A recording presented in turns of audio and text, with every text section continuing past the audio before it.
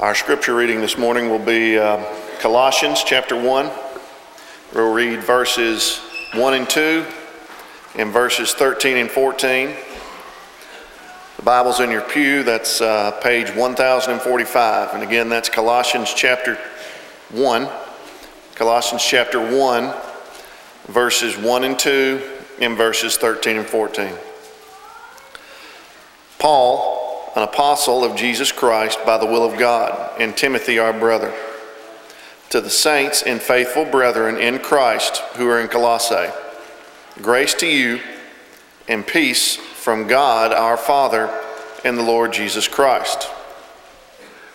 He's delivered us from the power of darkness and conveyed us into the kingdom of the Son of his love, in whom we have redemption through his blood, the forgiveness of sins.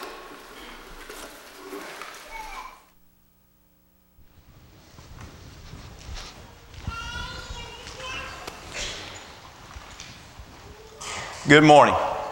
It is good to see each of you. If you're a guest, thank you so much for being here. You encourage us by being here, and we hope that we can be an encouragement to you. We want to encourage each other, not just guests, but our members, everybody. We want to encourage each other to keep our eyes upon the Lord and to walk every day toward Him. Throughout the life of our congregation, God blesses us with many, many good and wonderful opportunities. We're thankful for the wonderful Elders, Deacons, Ministers retreat we enjoyed this past weekend. We appreciate your prayers in that, and we hope and pray that much good was done. It sure seems like it was. But then also, even tonight, we have another really big event, and that is our big old youth group supper. And so we want to encourage all of our youth and then parents or grandparents that's involved in the lives of the youth, be sure to make your plans to be there tonight. There's a lot of things that you ought to know about 2013, but then a lot of plans and expectations that you should learn about in 2014 so we all can be on the same page and serve together. And Philip is looking so forward to this, and I want to encourage you to look forward to this and be a part of this. Kingdom living. Kingdom living is different from living in the world. We have a different purpose in our life. We have different behavior in our life. We have different hope and expectations in our life. Listen, when we really understand kingdom living, our life is completely different. Over the past couple of months, different ones of you have sent me emails or just in conversations and said, hey, have you heard about that group? That it's a group of atheists that, or at least they're forming a group and they're starting churches all around the world. And yeah, I have heard about them. And if you'll remember a few weeks ago when we had a lesson all day long on reconciliation, one of the points at the end of that lesson of application was when I said to you, what if you, if you're a deacon and leading a ministry, or if you as a member are involved in a ministry, please think about this. What if you took what you do in your ministry, the way you conduct it, all that you do, and then you took your motive of why you do it? Could you take what you do and why you do it and go right down to Nashville and join up and do that same ministry and nothing would have to change? We need to give thought to that, because there's something completely different about living with and for the King. Kingdom living is all about the King. This past week, though, because of other correspondence, I went ahead and went to SundayAssemblies.com and read a little bit about this atheist movement. And I went to one of their videos that was somewhat like an advertisement, if you will, explaining who they are and what they're trying to accomplish. And so it was real upbeat and real positive and energetic. And so this is one of the opening scenes from the video, and he introduces himself as Sanderson, and they're from London. Both of them are comedians, and he introduces himself as Sanderson, and she says, "Hi, I'm Pippa." And they say, together, we started the Sunday Assembly. It's all the best fits of church, with no religion and awesome pop songs. It is a celebration of life, and it's not a cult. And then they do some things mocking religious groups, implying that they are a cult, and then says, and that is exactly what we would say if we were not a cult. And then they go back to October of 2010, and they say that they jumped in a car, and as comedians, they were driving to the bar. I guess they had a show there that night. And it says, it turned out that we found out we were two people who wanted to do something like church for people who didn't believe in God, but we did believe in good. So in London in January of 2011, they started Sunday assemblies, and several hundred people began gathering twice a month. It went viral, and people from around the world wanted to know, as atheists, how can we start a Sunday assembly in our community? Now, it turns out they say that there are loads of people out there who want. Now, I'm not giving you this just for you to think about them. I'm giving you this for us to think about us. There's loads of people out there who want to live a better life. They want to help more people. And they want to wonder more. It's the idea of philosophy. I believe there's more out there for me to learn. And so that was their search. And so now it's spread through Melbourne, New York, Bristol, Brighton, and they believe will be 30 or more by the end of that year. Now, a little side note that I thought was interesting. At that point in the video, it goes to probably a minute-long segment of describing how they need funds. I thought that was interesting because so many atheists all through the years have given Christians down the road for always collecting funds. They only need $825,000 to carry out what they have planned. And so they have a real detailed layout there of the funds that they need. But then it comes right back and says this: throughout recorded history, humans have gathered together to celebrate values. This morning, is that why you're here? Are you here to celebrate values? Are you here because you want to do good for others? I'm talking your number one reason. Why are you here? I love the fellowship. What brings you here this morning? Humans have gathered together to celebrate values, to imagine what good or could happen. Notice this phrase: if we married the best parts of religion with modern science. I want you to think, not just right now, but this week, throughout your life. If someone asked you, what's the best part of your religion? That is one of the most important questions we could ponder today. And if before today your answer would be, oh, the best part of my religion is the fellowship we have with each other. We just love getting together. Let me tell you, the best part of our religion is we are all the time out doing good in the community. I just love helping others. Oh, it makes me feel so good. Brethren, those are dangerous answers. Best part of our religion, we come together on Sunday and we hear a message that just fires you up. And I know you're not really talking about me preaching, but I'm just saying, you say, it fires, and I leave every week and you're just like, wow, I'm ready now to face the week. Is that really the best part? Because that's exactly what the atheist church is doing too.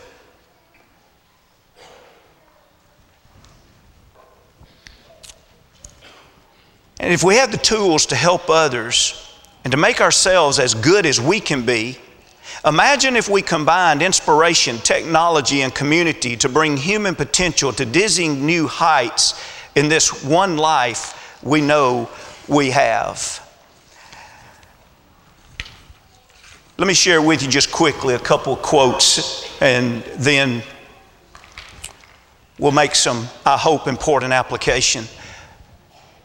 So they said they would go to 40 cities in 40 nights, and they were going to go to 40 cities that expressed the most interest among atheists all around the world. 40 cities. And Nashville, Tennessee expressed the most interest, at least in the top 40. And so they came to Nashville, Tennessee back in November, and Pippa and Sanderson, and they began on a Thursday night, the first Sunday assembly here. And it's the Sunday Assembly Nashville. It's a godless congregation. They meet to hear great talks, sing songs, and generally celebrate the wonder of life. The Nashville scene, just before it, recorded, I'm not going to read all of this, but down in the middle of it, it talked about the local artist here in Nashville, Landry Butler, who organized this. And it says, which promises a lot of things people traditionally get from church services, music, fellowship, or raising of spirits and voices, just, you know, and of course very disrespectfully says, without the dude in the sky. Right after the event, another individual who was a philosopher, Elaine D. Botton, said, like the Sunday Assembly founders, stand-up comics Pippin Evans and Sanderson Jones, I don't think religion should have a monopoly on community.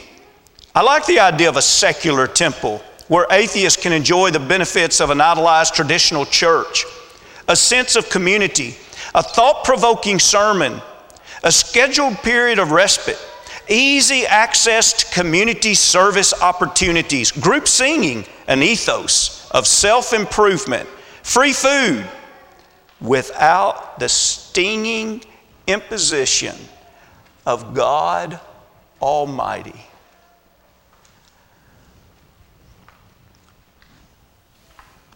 Why are you here?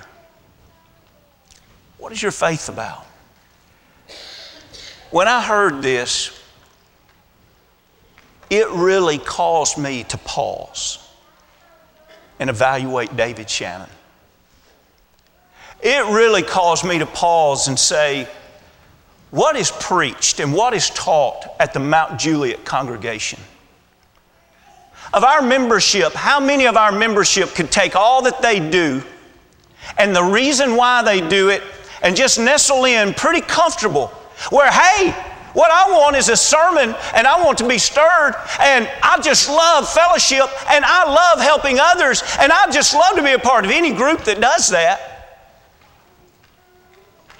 Or do you really believe and understand kingdom living? You can't have kingdom living without a king. And the word kingdom, oftentimes in a secular and worldly way, and sometimes even in Scripture, depending on how it's used, it means realm. But when it's used about the kingdom of Christ, it's talking about reign, power, authority. There is one who rules and reigns, and we have to decide, do we want to be a part of the Lord's kingdom? Oh, it's an easy answer when we truly understand kingdom living. And someone says, hey, what's the best part of your religion? The King. Without doubt, Jesus Christ. You take Christ out of it and you no longer have Christianity. You no longer have a kingdom.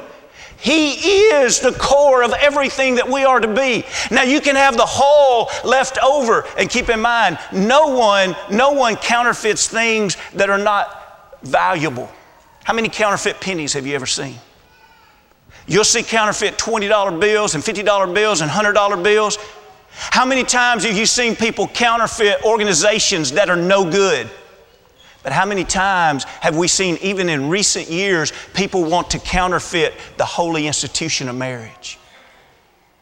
How many times now are we seeing people want to counterfeit the Lord's church? Why? Because there are things that are beautiful and attractive. Things like fellowship. Things like a generous spirit that says, I want to serve others. Things like the motivation that we get from studying God's Word. And so individuals look at all of these outward things, if you will, that are beautiful and they are wonderful, but they are not the reason that we're part of the kingdom. Those things are not the core of who we are. The core of who we are, everything about it goes back to the King. We serve others because the King has taught us to serve others. We're generous to others because the King has been generous to us.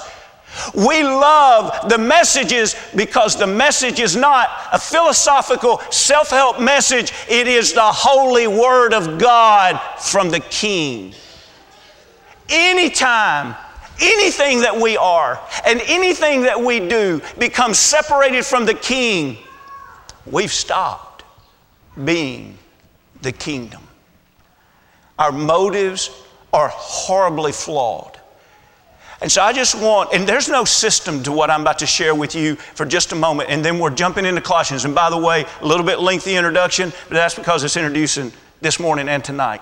So come back tonight and you'll hear the rest of this. But these are the things that just randomly went through my mind when I felt heavily convicted about who is David Shannon.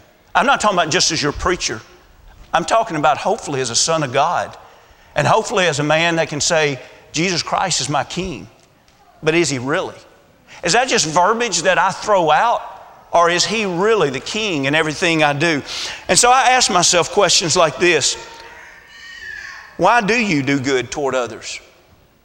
So oftentimes you hear people say, it always makes me feel good. That's not a righteous reason to do good for others.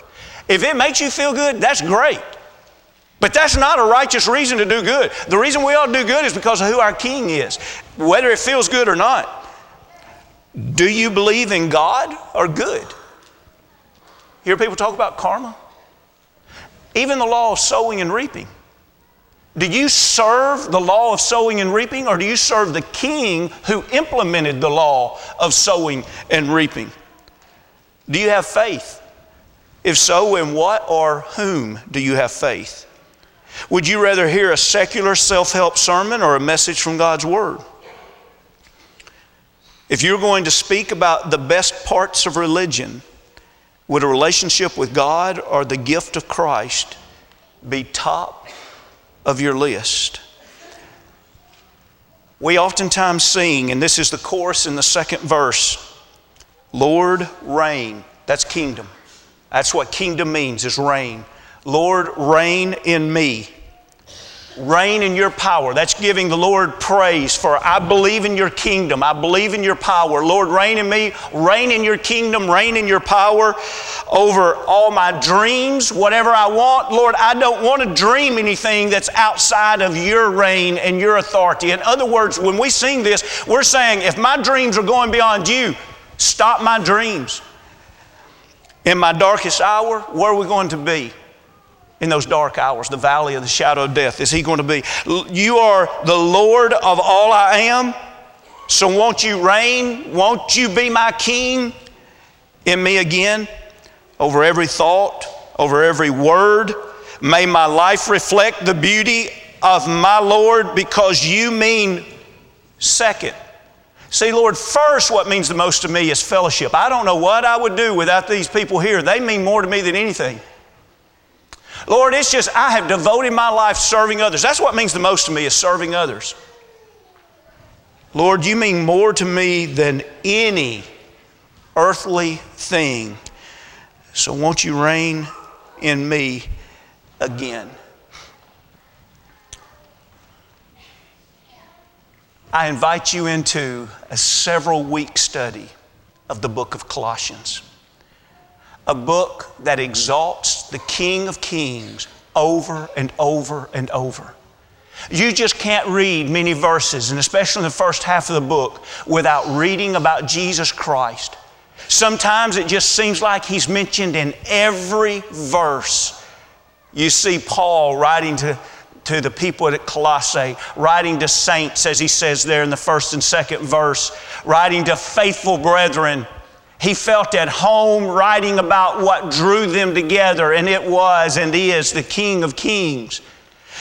And I want to take your minds immediately to the first chapter in verse 13, and I hope that your mind says, hey, didn't we mention this verse last week? This was a sub-point out of 2 Timothy, the 4th chapter last week. But this week I want to capitalize on this and see what is being taught here, and then spend the rest of today looking at this King of the kingdom.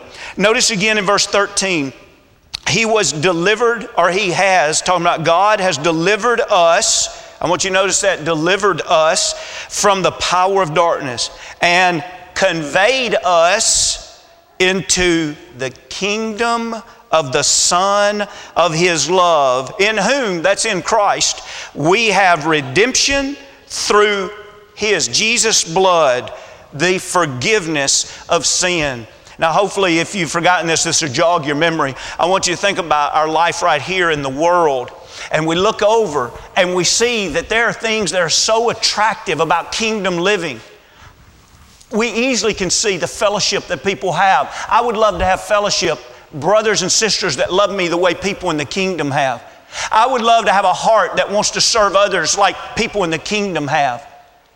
And so there are things that we see outwardly that draw us, but ultimately what ought to draw us is the love for Jesus Christ. But the problem is we can't move from the world to the kingdom of the Son on our own. Notice, He has to deliver us, and that's a strong Greek word. It's by force. He has to force us out of this world. Now, it's not against our will. It's just saying that Satan's grasp is so powerful, none of us can do it on our own. And so remember, I gave you the illustration last week. It's like a prisoner of war. And in this particular situation, there's no way we can escape on our own. But then someone comes in, and through their power, they help us escape. That's the kind of language that's being used here, where it says, okay, God says, I've sent Jesus. Think about that. Literally, I sent Him to the world so that He could come into this prison of the world and He can deliver you. And then that word convey is to translate out of. It's to remove out of, to force out of. And so He's saying, if it's your will, if you want that, He will force you out of the world. Not against your will, but if it's your will, He can take you out. In other words, He can do for you what you cannot do for yourself. And He can place you into the kingdom of the Son. What's kingdom? Reign, power, authority. In other words, the only people that are invited into the kingdom are those that are saying, Lord, I want you to reign in me. I want you to have total rule over my life. Now, when we do that, we're not worthy.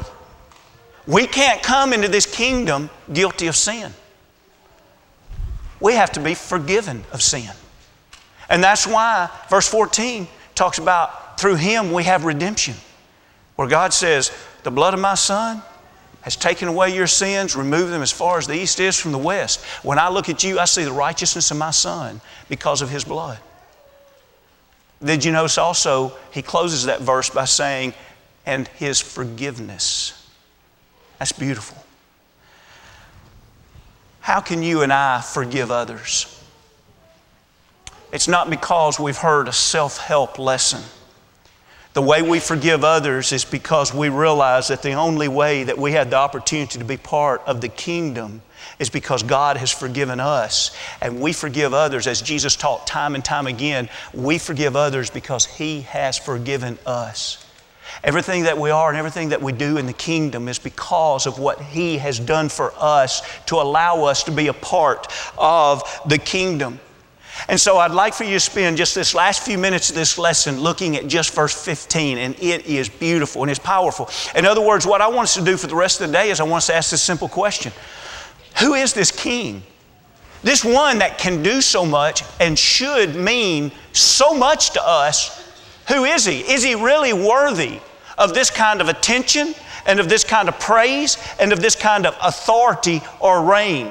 And so throughout the book of Colossians, there are many, many passages in here, but let's just go to the very next verse. Look at verse 15. Still speaking of Jesus, the one that has brought us redemption and forgiveness of sins, and through Him we've been delivered and conveyed out of the darkness of the world and into the kingdom of the Son. Verse 15, He, Jesus, is the image of the invisible God, the firstborn over all creation. You see what Paul is doing here? He says, I want to reinforce you because the people of Colossae were getting off track. And we'll go back and literally give a better introduction to the lesson of Colossians, or the book of Colossians tonight. So I hope you're here so that you can appreciate the background. But one of the things that they were doing was they were starting to worship angels. They were trying to worship God through angels. And so one of the things that Paul is doing is he's saying, wait a minute. If you're doing things like that, you must not understand who Christ is. Let me tell you who Christ is. And so right here he says, I want to tell you about His image. I want to tell you about Him being the firstborn. Well, what about His image? He is the image of the invisible God. Isn't this interesting? When Adam was created, and that was recorded in Genesis, the first chapter, you remember the word image there? Adam was also created in the image of God. But you see, the difference is, for Adam ended up sinning, and he wasn't perfect. Jesus Christ came to this earth, and He was God and flesh, human, at the same time. And so all of the attributes and the characteristics of God, the Father, the invisible God that we have not seen, what Paul is saying here is when you have seen Jesus, you have seen God. You've seen those invisible characteristics. But also, you saw Him made after the image of God in the same way that Adam was, because He became flesh. He was born upon this earth as a baby, and He grew up and became a man. And so we see the image of God and the image of man in one, Jesus Christ. We literally see what we should become in Jesus. And I'm not saying you and I should become gods. I'm saying the standard. We look at Jesus and say, if a man or a woman was going to walk on this earth and do it exactly correct, that's what they would look like. And so our standard does not become this feeling of, I just love the way they look like they're happy together. I want that kind of fellowship. That's not our standard. Our standard is not, I just love that feeling I get when I serve others, so I'm going to make sure that every day I do something to get that feeling. Or I believe that you need to constantly be learning something, and so I'm going to read some self-help books and rely upon this human philosophy so that I can have that feeling of I'm growing. No. It's Jesus, the image of God, where we can say, He is my standard. He's the measuring stick. He is my pattern. He is my King. However He would want me to think and talk and act and conduct myself, whatever He wants me to become, I want His will to be done in my life.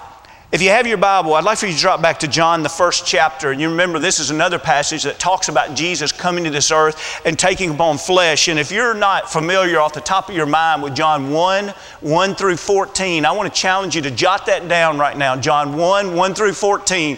And as for a few weeks now, we're going to be studying about Jesus. This is a passage that Christians just should know what they're about. I'm not saying you ought to be able to quote it, but brethren, we cannot know the King if we do not know the teachings in John 1 and at least 1 through 14.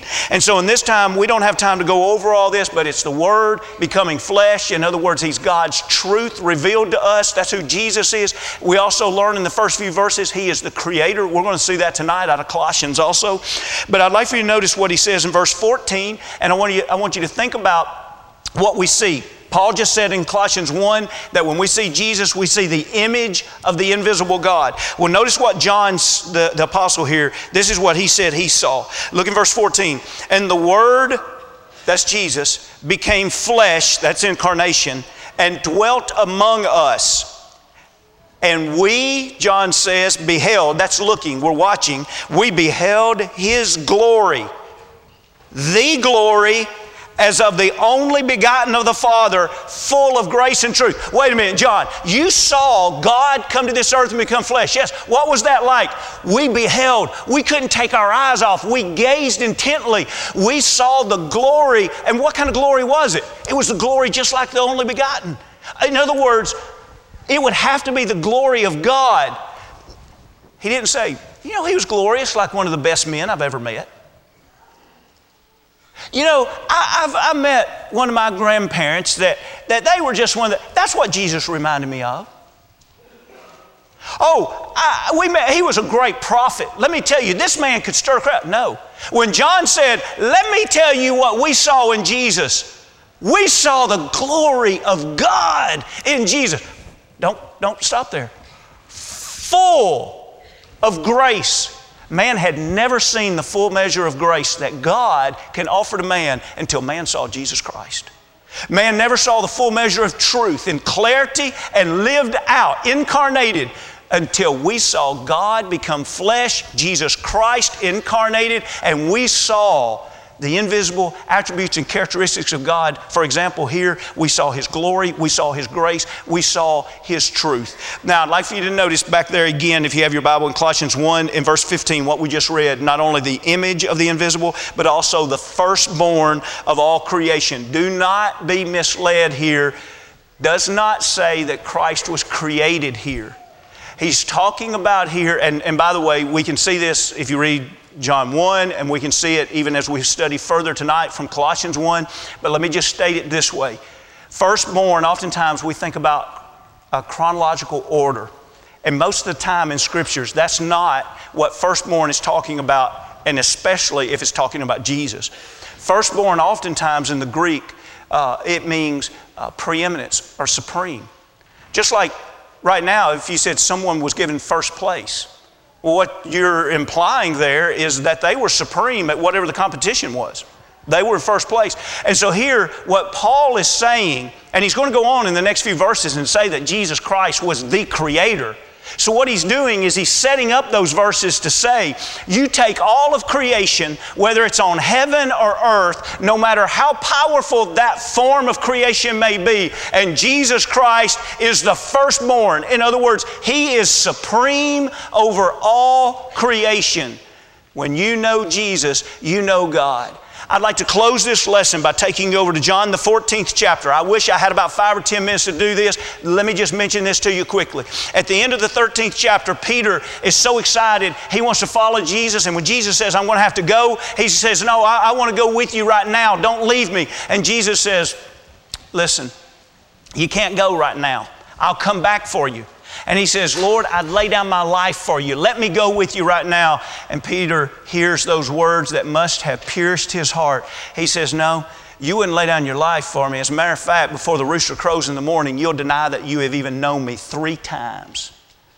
You can imagine how his countenance must have fallen. So that's how we get to the beginning of John the 14th chapter. Let not your heart be troubled. You believe in God, believe also in me. And he told him, I'm going to go and prepare a place for you, and I'm going to come again and receive you myself. And Thomas speaks up. You sometime know him as Doubting Thomas. Here, he just asked that question. And he says in verse 5, Lord, we don't know where you're going, so how can we know the way? Keep in mind, they're probably still thinking that the kingdom is earthly.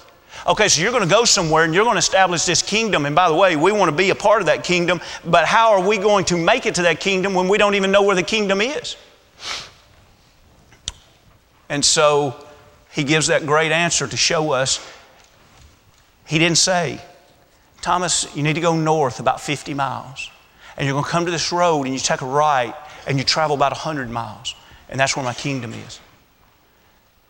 The kingdom is spiritual. And so he says, let me tell you about the kingdom. I'm the way. You want to get to the kingdom? You find me. I'm the truth. You listen to what I teach and you can be a part of the kingdom. He's the king. He reigns. I am the life.